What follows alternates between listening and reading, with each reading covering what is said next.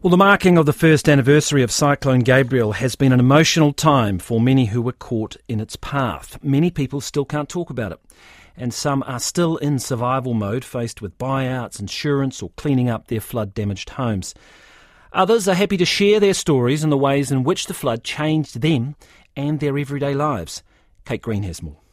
A year after the disaster, people who lost their homes are waking in the night and feeling compelled to return.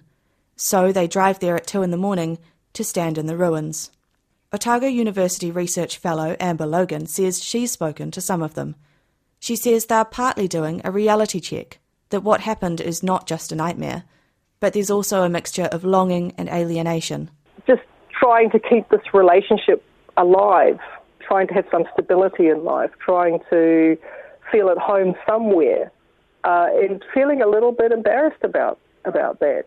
And then the home might also be dangerous too, which is the other thing, but still being compelled to go back just to get that sense of home. Amber Logan says some will self-medicate with drugs and alcohol.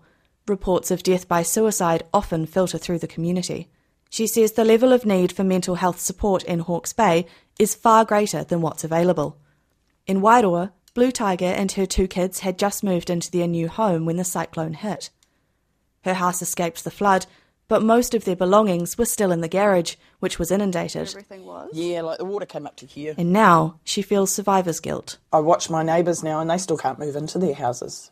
I hear my neighbour out there every day lifting the floorboards off the inside of his house. It's like, all I can do is offer them a meal. I don't know what to do.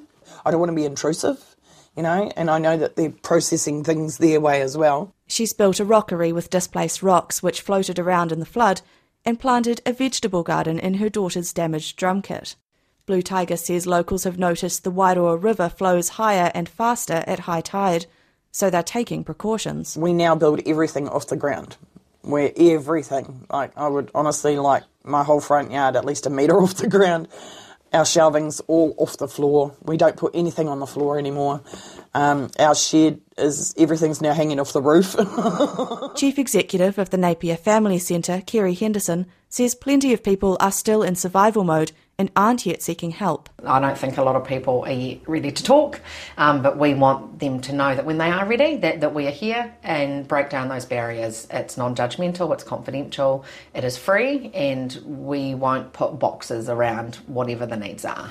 She says referrals for couples counselling are through the roof, and requests of any kind spike after heavy rain. The centre is funded for a counsellor dedicated to cyclone trauma, but the relief money is time-locked. Currently, there's $1 million shared by 75 agencies, which needs to be spent by the 30th of June. People don't fit into boxes. You can't then say, OK, whānau, get all your emotions out right now because come 1st of July, you just got to put it back in a box because there's no funding.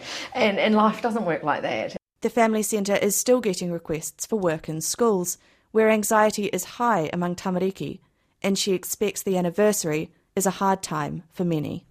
Kate Green with that report.